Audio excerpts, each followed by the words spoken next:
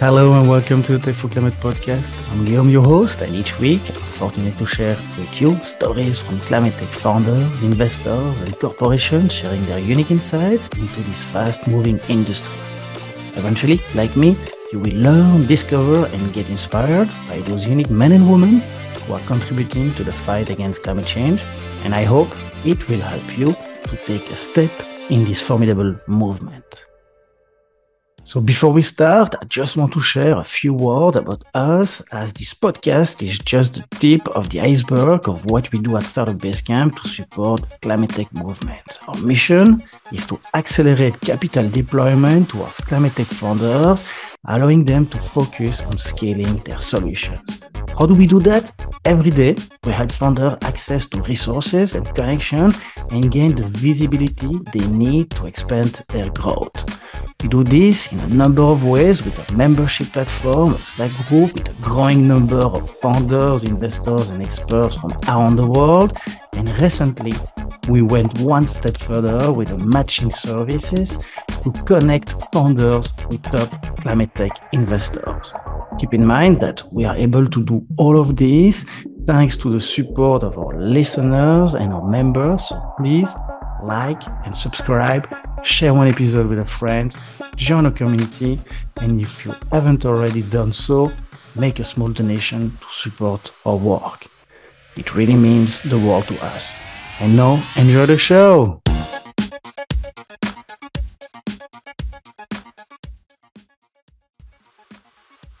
Hi everyone, in today's episode we sat down with Shayle Kann, who leads Energy Impact Partners Frontier Fund dedicated to investing in revolutionary technologies to enable deep decarbonization. Energy Impact Partners is a 2.5 plus billion venture capital firm backed by a coalition of the world's largest energy and industrial companies. Shayle's story begins with a story itself. Shayle's career began very early as a kid's entertainer and storyteller. Despite retiring from that career, storytelling continued to be a constant thread in his life and something that he seeks into founders. In university, he became enthralled by such an esoteric subject as utility regulation and decided it was a career for him. Then joined an early-stage digital media startup and market intelligence, where he led the GTM research operation. Once the company was bought out, he jumped ship towards something with more impact, where he could leverage his own experience and joined Energy Impact Partners. Shayle's expertise in the energy sector brought us to a discussion about hydrogen, its different sources, its different uses, and where the market is heading. We then dove into EIP and asked what is the story behind it, what are they doing differently than other venture funds, and what areas they are particularly excited about. In the second part of the show, Shayle shares his advice for technical deep tech founders on how to best pitch their tech. He also shares one of his favorite climate reads about the energy industry. Shayle, welcome to the show. Hi, Shayle. Welcome to the Tech for Climate podcast. I'm super happy to have you here with us today. I'm looking forward to this great opportunity to hear your story and get up to speed on what you guys are looking at with Energy Impact Partners Frontier Fund, which invest and support companies developing revolutionary technologies to enable deep decarbonization.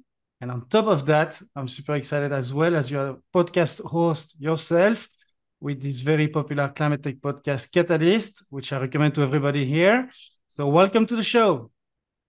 Thank you so much for having me, Guillaume. I'm excited to be here. So before we start, as a tradition in the show, if you could give us a 30-second introduction about Energy Impact Partners Frontiers Fund. Sure. Well, Energy Impact Partners itself is close to 8 years old now. We have about $3 billion under management across a number of different funds with different strategies. The thing that makes us sort of unique is our LP base. So a good chunk of our capital comes from a coalition of now over 60 large strategic investors in our funds. They come from a variety of different categories, big energy companies like Shell and Southern Company, all over the energy value chain, built environment and real estate, mobility and transportation, heavy industry, technology. So a variety of different categories, and they all share a common interest in the energy transition and decarbonization. We work really closely with them. We're independent from them, so we're financial investors. But we have a big team that's dedicated to working with all of our strategic LPs, and we use that both to make us smarter as investors, and probably more importantly, to deliver value to our portfolio companies once we invest. I help lead what we call our Frontier Fund, which is a $485 million fund we launched a couple of years ago, focused on the intersection of deep tech and climate. And we could talk more, I'm sure, about what that means. So let's start from the top. It's always the tradition in the show now is to really put the human back at the center of the interview. So if you could, share with the audience a bit more about your personal story and background, what are you passionate about? What do you do besides working and supporting and investing in founders? I mean, what makes you feel inspired or like your best self? As I always ask, like, who's Shayle? Well, I had a slightly odd childhood, which I think is relevant to my professional life today, which is that my father, before I was born, he was a college professor and he quit. He hated it. And he became a children's entertainer. So he was a storyteller, juggler, magician for kids. He intended to do that just briefly while he was figuring out what he was going to do with the rest of his life. And then, long story short, he never got what he would call a real job ever again. And that was all he did. So I started performing with him when I was 3. I learned to juggle when I was 6. I started my own little semi-professional juggling thing when I was 7 or 8. I retired from all of that at 13, but I spent my childhood as a kid's entertainer, and particularly storytelling was sort of the core of what my dad did. And I don't know how much to really draw this through, but I focus a lot on narrative. I've my whole life, I think of things in terms of how you tell the story around them, and that has impacted my whole career. Which my whole career has not been focused on entertainment; it's been focused on what we now call climate tech, and at various times called various other things. I've been doing it for, I guess, 16 years now, something like that. But the way that I think about everything that I am focused on is always around sort of telling the story of the thing that I'm thinking about to myself in my head or sometimes out loud. And it helps me make sense of the world. And it also helps me sort of decide what I think is really important. So that's probably the most, I don't know, salient point about me personally.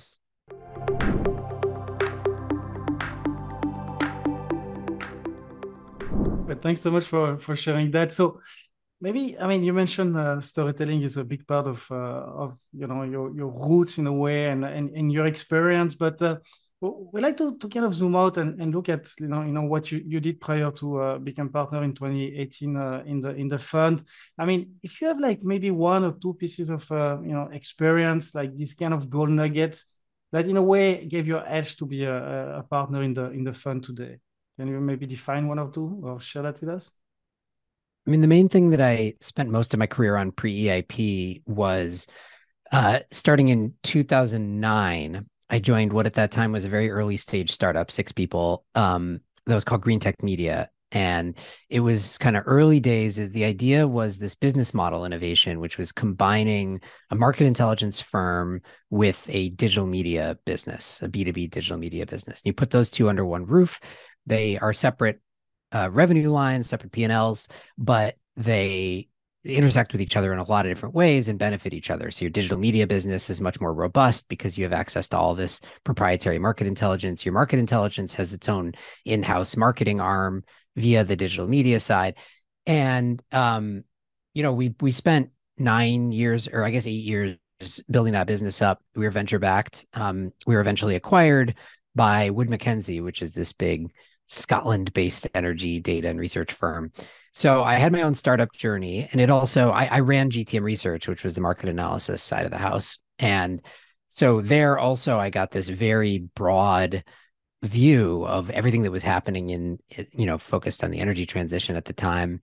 Spent a lot of time looking at different technologies, watching which ones succeeded, which ones failed, which companies succeeded, which ones failed, trying to predict all of those things, building up teams that were supposed to analyze all those technologies and markets and economics and so on. And so it gave me this I think, a really broad view into what's happening in this market, which then became very handy when I jumped ship after the acquisition, took a break, and then ended up joining EIP and sort of landed on the investor side.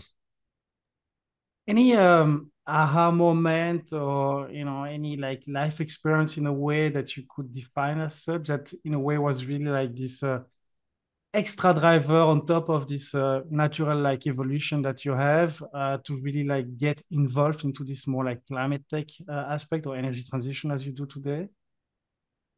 I mean, I really got interested in it first in college and undergrad. Um, I was a psychology major, so I was doing nothing to do with this sector at the time. It was toward the end of college. I had some electives I could take, and I took two classes that sent me down this path. The first one was called Strategic Natural Resources, and it was the class in which we read Dan Jurgen's book, The Prize, which is sort of the definitive history of energy. And for whatever reason, I just like was enthralled by it and found it super interesting, started learning more and more about energy and about climate change.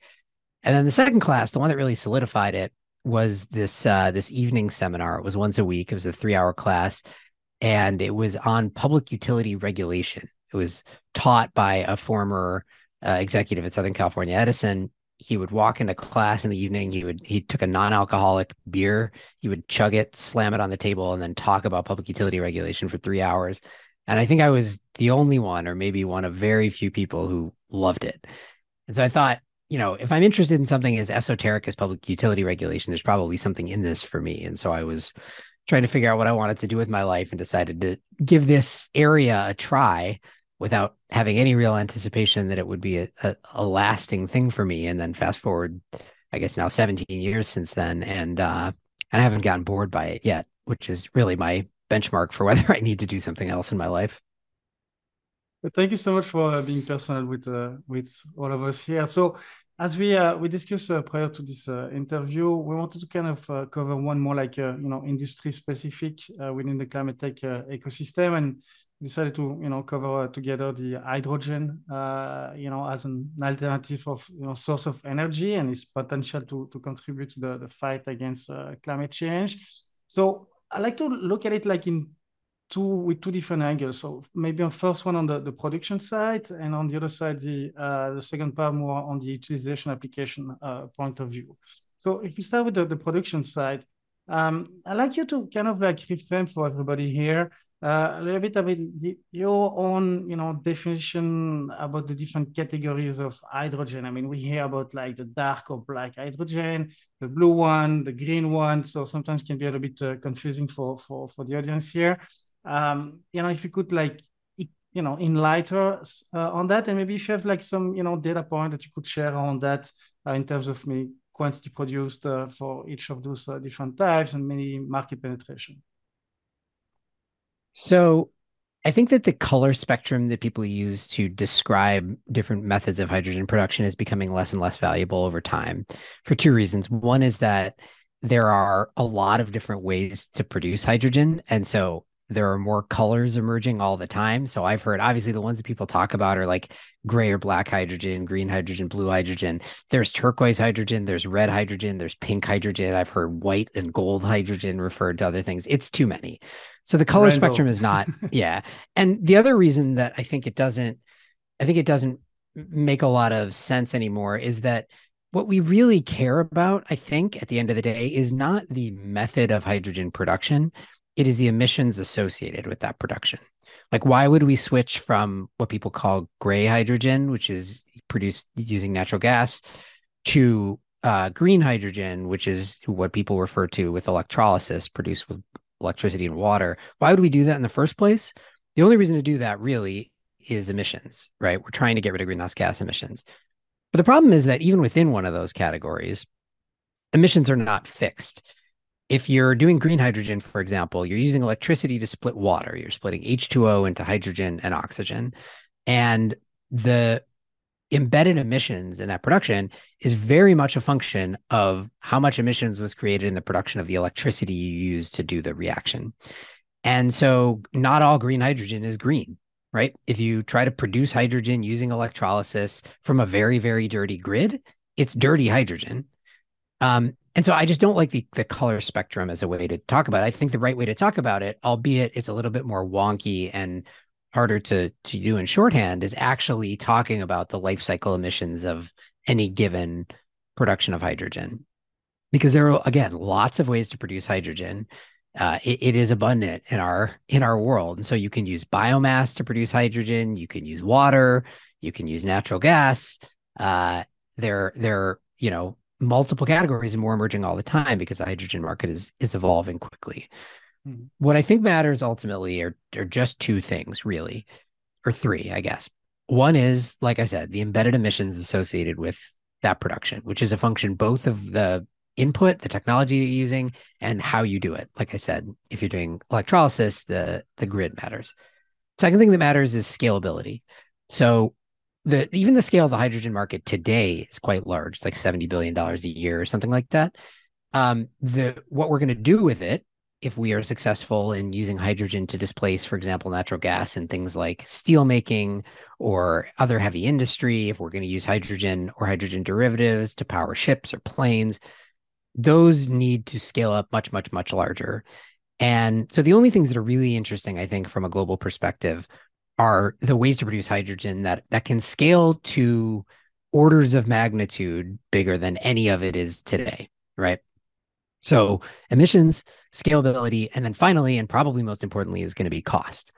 Not necessarily the cost today, but the long-term cost of any given method of hydrogen production. And this is where I think green hydrogen, or what people call green hydrogen, electrolysis, basically, has a really interesting roadmap ahead of it, where it is pretty expensive today. But if you believe that the technology has the potential to come down a learning curve that we've seen in other sectors, like in solar PV and in lithium ion batteries and so on, then there is a trajectory that I think is realistic to picture where electrolysis driven hydrogen becomes cost comparative, if not cheaper than natural gas SMR driven hydrogen within a reasonable period of time. So those are the three factors that I think matter. And within that, then there are, again, a bunch of different ways to make hydrogen. We should be pursuing all of them.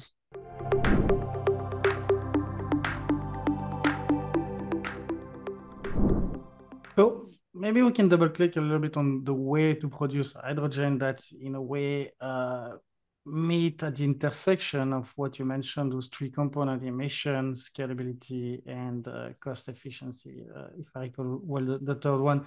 So would you have like maybe one or two, example of like technologies that is, already like maybe going out of the lab, or are we really like, I mean, what type of companies do you guess? I mean, you're at the forefront, and I'm sure you see a lot of like companies without like maybe, unveiling too much and naming anyone. Give us a little bit of a hint. What's cooking in the lab, and what maybe are like the potential and sometimes also the weaknesses that you guys see when you look at the whole spectrum together.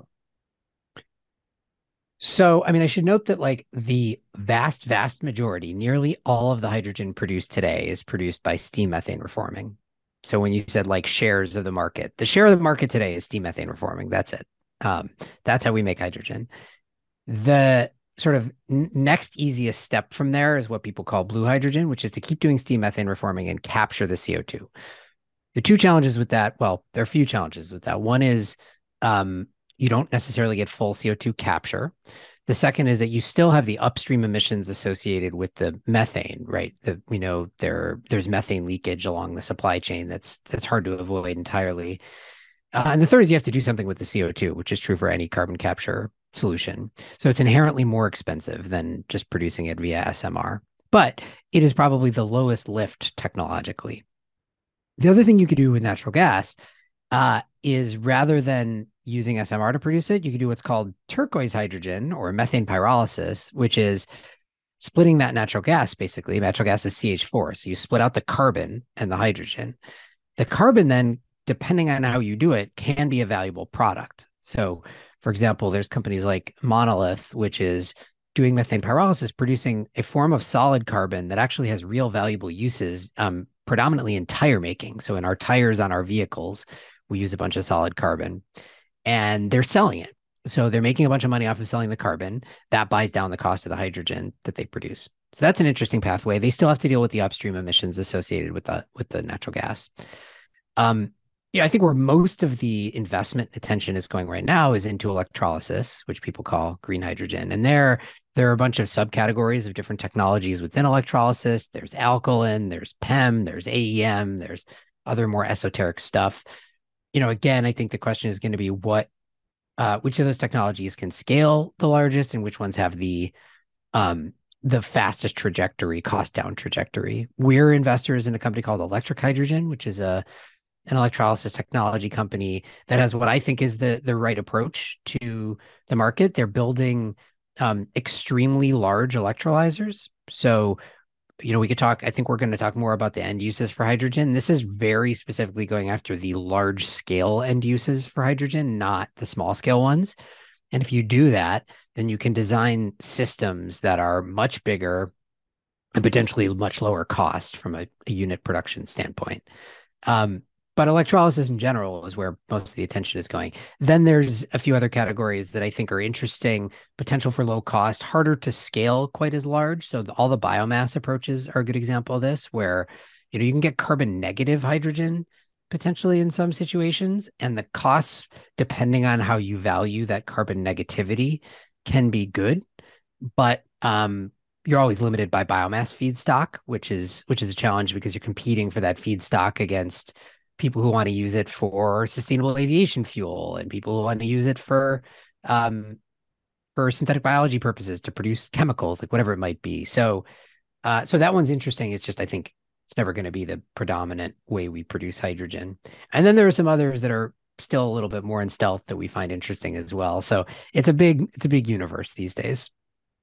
Yeah, then definitely. And thank you so much for already unveiling a little bit. I like just to, before we go on the utilization side, I mean, like, can you give us like a magnitude in terms of like cost of production? I mean, the cost of the end product, the hydrogen, I mean, like it's per kilo, per ton, per liters. I don't know exactly how do you calculate that cost, but where we are today and where do you think those companies can bring it down to something similar to avoid this green premium effect and maybe cheaper than the dark or like fossil fuel based hydrogen in itself. Yeah, I mean, so going price of hydrogen, I should say these are US prices, probably higher in Europe, but going price of sort of steam methane reforming based hydrogen today is in the sort of $1.50 to let's say $1.50 a kilogram. It scales up and down with the cost of natural gas because that's the primary input. But so that's your target for price parity for any new method of production. I think prices tend to scale up and down with natural gas, which is highly volatile. So if you have price security via a long-term contract for renewables or something like that, you could probably get away with $2. So figure $2 per kilogram is sort of your target, at least for the US, for the type of production I think you need to be at to really start to scale the market up substantially. Historically, green hydrogen production costs are well above that. They can be $6, $7, $8, $10 a kilogram, but they're fast falling. And I think it's one of these markets where you're going to blink and prices are going to be smaller than you think they are. So going back now into maybe the utilization side, if you could like brush for the audience a little bit, like what are the and specific more like in terms of like alternative of energy sources, more than just the all the other applications that you were mentioning before. If you could tell us like where do you see that I mean the roadmap and the path as the fastest for now? I mean we speak about like aviation industry trying to put like hydrogen there. Is that something realistic? Are we way further down the line? So if you could tell us a little bit more about like those applications where today, in fact, if on the production side we were able to go as low as the 1.5 $2 per kilo, it will have like a real impact and quite fast in a way for the on the roadmap. So I think you start with the existing use cases of hydrogen. Like I said, there's an existing market for hydrogen that's pretty big, and it is predominantly in the production of ammonia for fertilizer. That is a huge market already today. So, one for one, if you can replace the cost, then you can replace all that. And that's 1.5% of global emissions just on its own. So that's big. The other sort of second largest market today for hydrogen is the production of petrochemicals, which is also fairly large. The next set of markets are the ones that are not yet using hydrogen predominantly, but could, and where it looks pretty attractive. I would say your big prizes there are going to be things like steel making, which uses an enormous amount of energy, predominantly coal today, huge source of emissions, like 8% of global emissions. And where hydrogen, there's a lot of testing of hydrogen for portions of steel making today. Other big heavy industrial categories can use it as well. But then the other one is sort of in the heavy duty transportation world. I would say particularly for maritime, there's become a big focus around hydrogen derivatives for maritime applications, either using ammonia itself or methanol, both of which have hydrogen in them, to power ships. There's also the possibility of using hydrogen derivatives for aviation, either hydrogen itself or maybe more likely e-fuels, which are a combination of CO2 and hydrogen. So those are each of them enormous categories on their own. And then you get into things that I think are sort of not to mention the power sector, by the way, using hydrogen as long duration storage on the grid, using hydrogen and to be co-fired in natural gas generators. So all of those are big, heavy industrial and individually enormous markets. Then people talk about using hydrogen in smaller scale use cases that I find less interesting and I think are less likely to be big. Things like passenger vehicles, things like heating, home heating.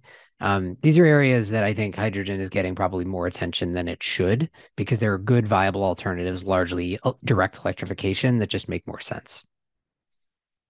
I feel like I mean, would compare like on one side, like this all like electric powered, and I'm more focusing on the transportation industry here, but like all the EVs versus hydrogen, like where do they stand? Like, do you think there's like a viable alternative there with the hydrogen, or in certain use case it would make sense, or no, in fact we should keep hydrogen for all the other sectors that you mentioned and use case more than the transportation, individual transportation, or eventually like those long haul truck transportation.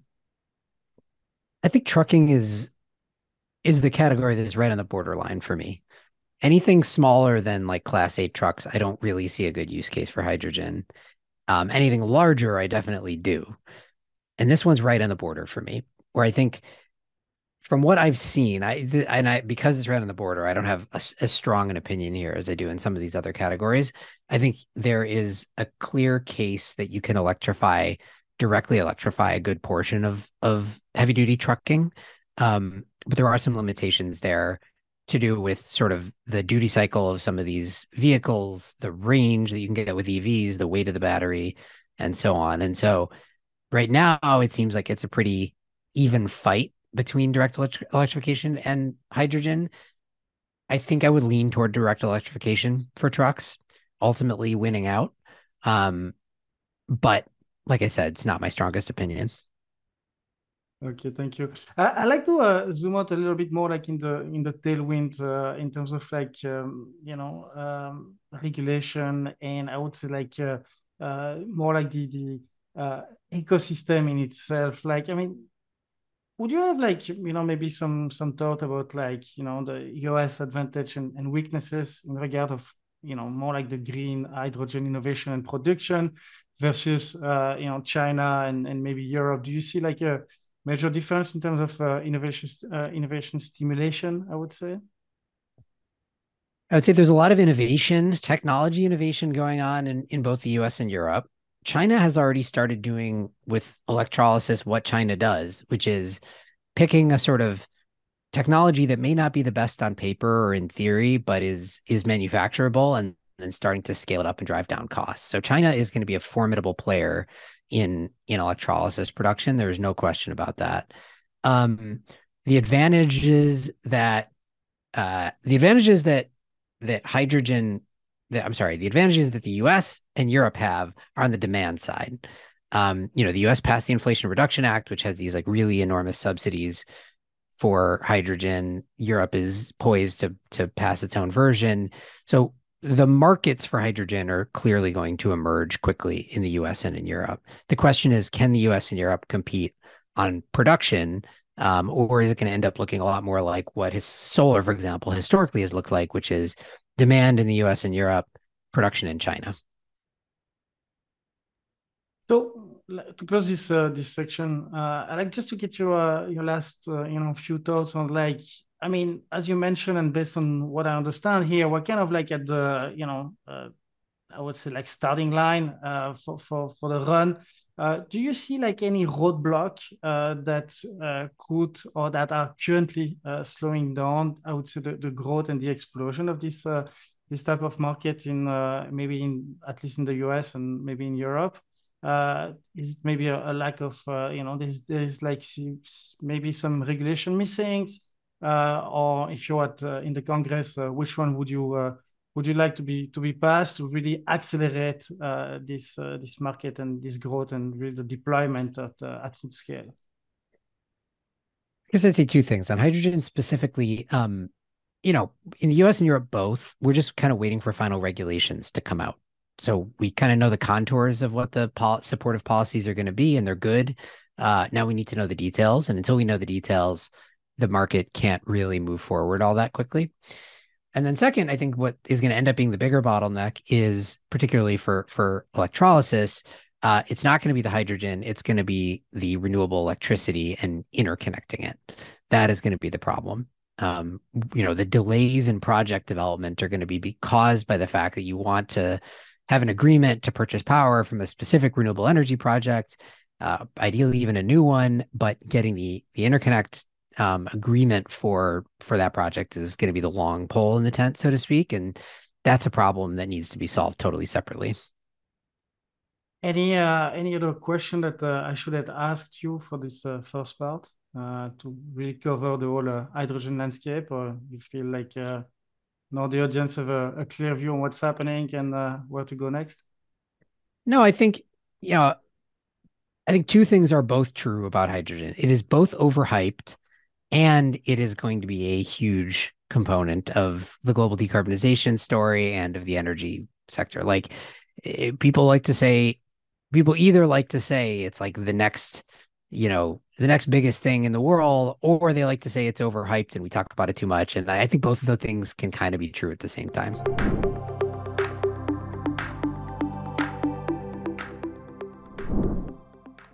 Thank you so much. So let's go into the specific of the Frontier Fund at Energy Impact Partners. I mean, can you tell us a bit more about the story behind it and the genesis of it? I mean, what was the initial gap that you guys saw that led to the current thesis behind it? I'm sorry, you cut out for 1 second. Could you just repeat that? Yeah, so I was just like wanted to get a little bit your insight of the story, the genesis of like the Frontier Fund. I mean, what was the initial gap that you guys saw that led to the thesis of the fund? Well, so EIP has been around longer than the Frontier Fund, right? And our flagship fund, when we first launched the first flagship fund, um, a big part of the story there was that we had kind of looked at and learned a lot of lessons from the boom and bust of Clean Tech 1.0. And one of those big lessons was you need to be really careful about investing in highly capital intensive, hard tech businesses, particularly where there's technology risk remaining. And so we decided we wouldn't do that in our first fund. And it was a successful fund. We went on to launch a second of those that we're in the later stages of investing now. But as time was going on, we were seeing and passing on a lot of opportunities that we really started to get excited about that were exactly that kind of thing. That were hard tech, that were high technology risk, or at least remaining technology risk.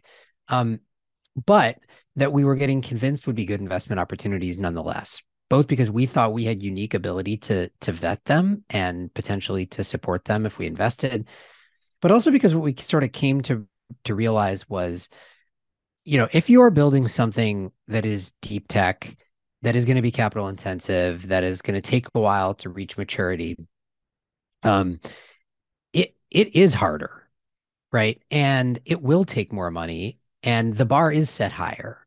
But if you were doing that with a big enough market opportunity and you have a clear enough story around a path of how you're going to get there, then the upside for you might be even larger.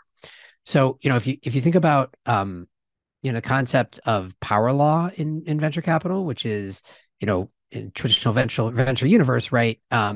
You make a portfolio of investments, a very small number of them represent an outsized majority of your returns. And that's the power law.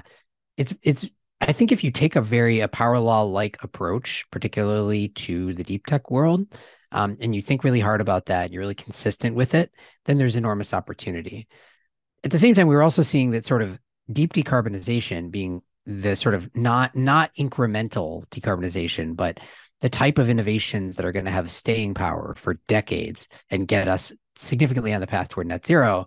We just think there's going to be macro tailwinds supporting those technologies that last, through multiple cycles, macroeconomic cycles, political cycles, and so on. So if you believe that the opportunity is big enough, and you can appropriately assess the risk associated with something, then it actually can be a really smart investment strategy to get involved in those deep tech companies early and then help them bring their products to market. So, with that, all of those kind of revelations, we decided a few years ago that actually we should just have a dedicated investment strategy, specifically focused on doing that exactly. And that became what the Frontier Fund is now, which is, our mandate is deep tech plus climate. So the two components of that are equally important. One is we are investing in revolutionary technologies. We're not looking for incremental innovation. We are looking for fundamental technology advances in key areas. And the second is climate. These have to have a significant, a large climate impact at scale, not just because that's the mandate we've set out for ourselves in the fund, but also because we believe that is what is going to drive the macroeconomic tailwinds that these companies will benefit from. So just a good question. I mean, like definitely like all the funds are like, claiming that they are bringing the best for the founders that they invest in. So what you guys are doing for the founders that you invest in, how do you support them? And what are the challenges that you see at the early stage, and especially on the deep tech side, that are specific to them and that you guys try to address in terms of like, being the companion at the early stage to go to the further stage later on? I mean, a lot of it has to do with sort of technology scale up. Typically, what you're seeing is companies that have some kind of a prototype at very small scale or at lab scale, and then need to sort of get from that to full commercial scale. And there's always questions along the way there as to what the stages of scale up should be, how to capitalize them, how to capitalize the company along the way, when to start focusing on commercial as opposed to just technology. That sort of path from we have a thing that works in a beaker or whatever it might be to we have a full scale commercial thing. That's the journey that basically every one of our companies in our portfolio is going on. And we've started to develop a really well honed set of processes to help them think through all those challenges. I like that understand, and you mentioned that a little bit at the beginning, like your LP based are in a way part of this carbonization economy, if I could say. And you mentioned some of them oil producers and stuff like that. How is the relationship? On one side, you're not trying to clean the mess, if I could say. On the other side, they support you to do that. Sometimes do you guys feel like tension and friction, or like different point of view, and you try to find the best way to push forward this climate component that you all have in mind as a North Stars? Is the question sort of like, do we feel tension sometimes with our LPs around? Yeah, how do you deal with this like different approach? I mean, there in a way issues from the this economy that is relying, and hopefully, I mean, based on, and I'm not the only one to say that, but based on what we hear, that when you are in business, you tend to keep doing as business as usual, even seeing the threat in front of you as long as you can, and on the other side, developing like alternative as you guys are doing. So I guess sometimes it might create some friction. So it would interesting for others like groups or investors working with this kind of organization. How do you in a way, do conflict management or conflict of interest management in these kind of things? If I may ask. Yeah, and it's not so much an issue for us because I think that the those who have invested in EIP are self-selected to be the ones who are invested in the transition, right? Like they wouldn't be involved with us if they weren't. Um, and also, we found generally that most of these large strategics, they've made their own net zero commitments, particularly over the past couple of years. They, have enough stakeholders who care about those commitments that they need to take them seriously. And they're mostly trying to figure out how to do it. They see things that they can do today, but they're not going to get them all the way there. And so they're really, hungry for innovation that can help them solve problems that they're going to face over the next decade or two. And as a result, the types of things that we focus on, these sort of like big fundamental innovations to drive toward net zero, they're in love with generally. So we haven't faced a lot of tension around it because they're just really hungry for solutions. So speaking about innovation, I mean, I always ask to the different funds and investors I speak with, clearly you have your initial thesis, and then as many of you guys are doing, is like those deep dive and starting to get more excited about like one or two subsectors or subcategories in the ecosystem. What is for you, like which one are like the sectors are the most promising for you today in terms of what I call the impact cash return or ICR? Any underdogs or subsectors area that you're especially excited about that you would like to share? I would say a couple areas that I've been spending a lot of time in recently. One, sort of the metals and minerals world. I mean, I think if you think at the high level around decarbonization, what a lot of that, and particularly electrification, what a lot of that is going to be is a transition from the extraction of fossil fuels to the extraction of minerals. And that carries with it a lot of what are going to become bottlenecks and challenges along the way.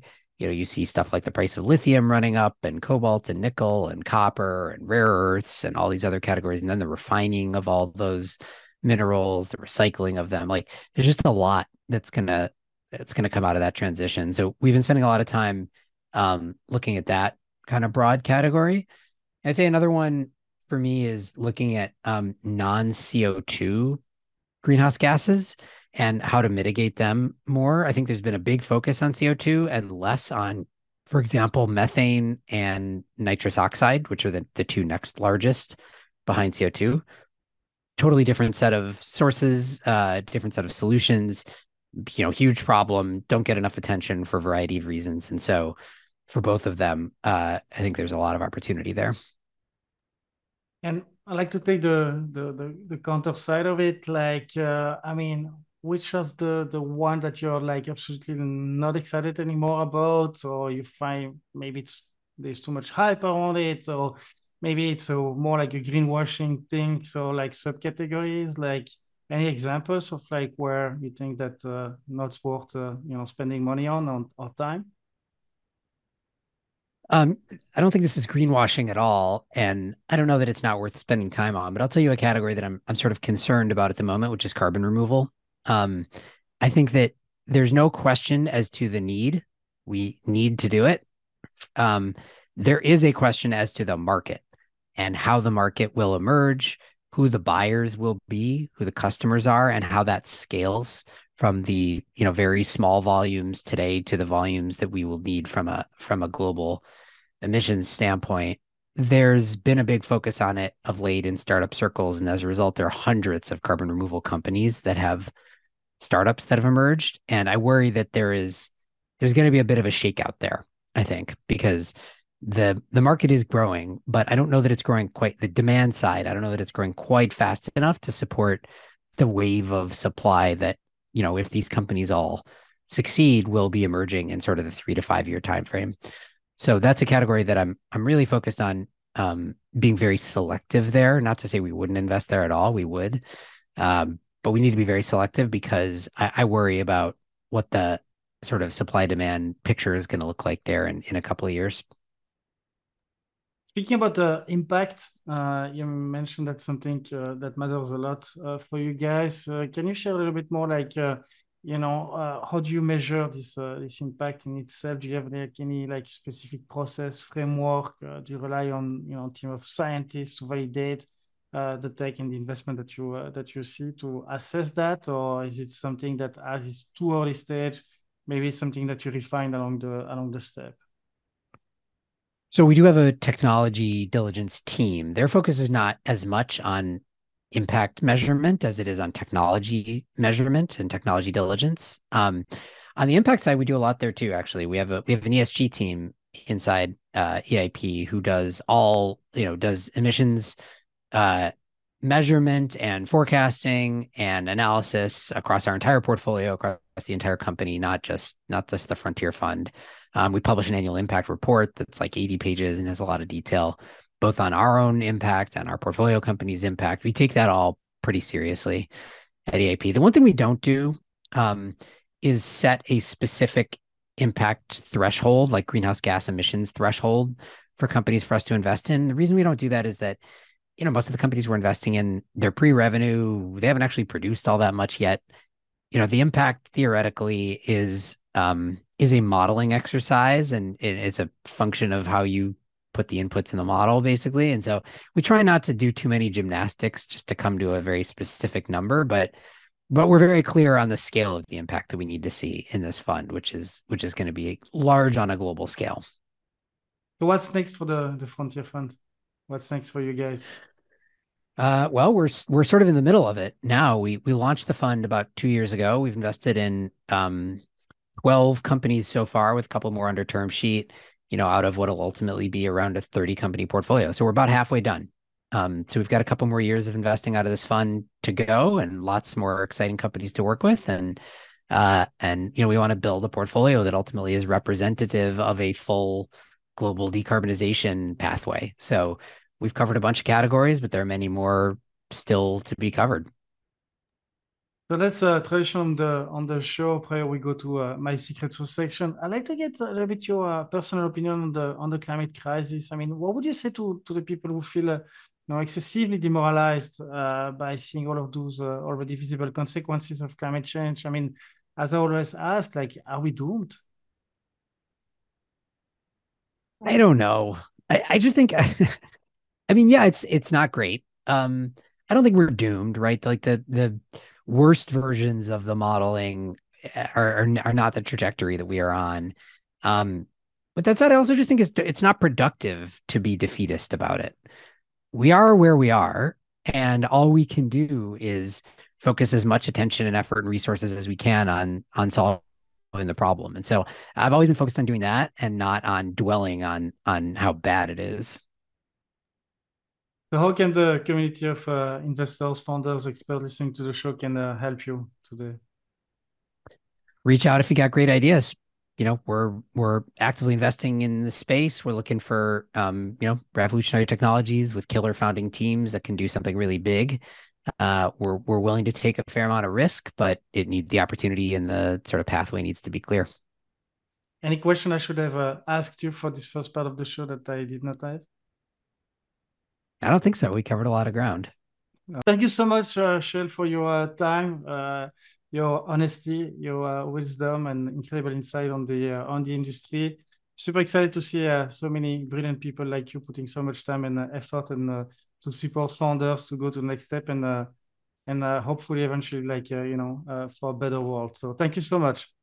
Thank you for having me. Appreciate it. Thanks again for joining us on the Tech for Climate podcast. I hope you enjoyed the show. Stay tuned next week for more climate tech insights. In the meantime, head on over to our webpage at startupbasecamp.org, where we have lots more insights and resources for anyone wanting to get involved in climate tech. If you find our resources useful, please consider donating to support our small self-funded team. Don't forget to subscribe and share with your friends. And see you next time.